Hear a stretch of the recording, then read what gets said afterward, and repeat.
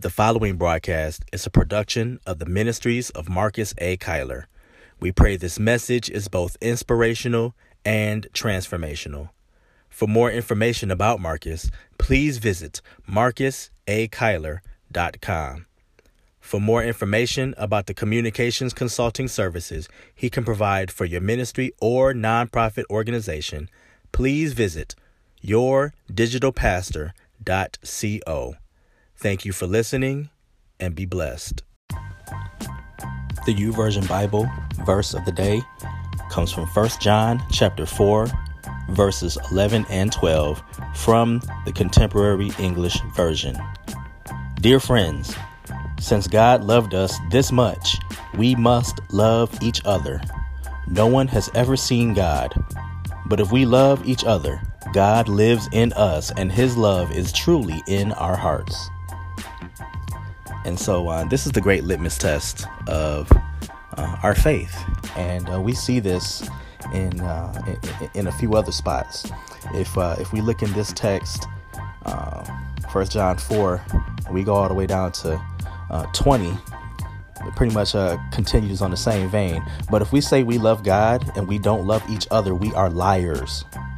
We cannot see God.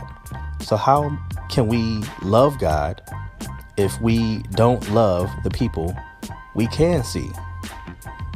The commandment that God has given us, verse 21, love God and love each other. And so then, if we continue on that vein and we go to the gospel according to John, chapter number 13, verse 35, by this, in fact, no, we'll go to verse 34. A new commandment I give unto you, that ye love one another. And this is the King James. As I have loved you, that ye also love one another. By this all men know that ye are my disciples, if ye have love one to another.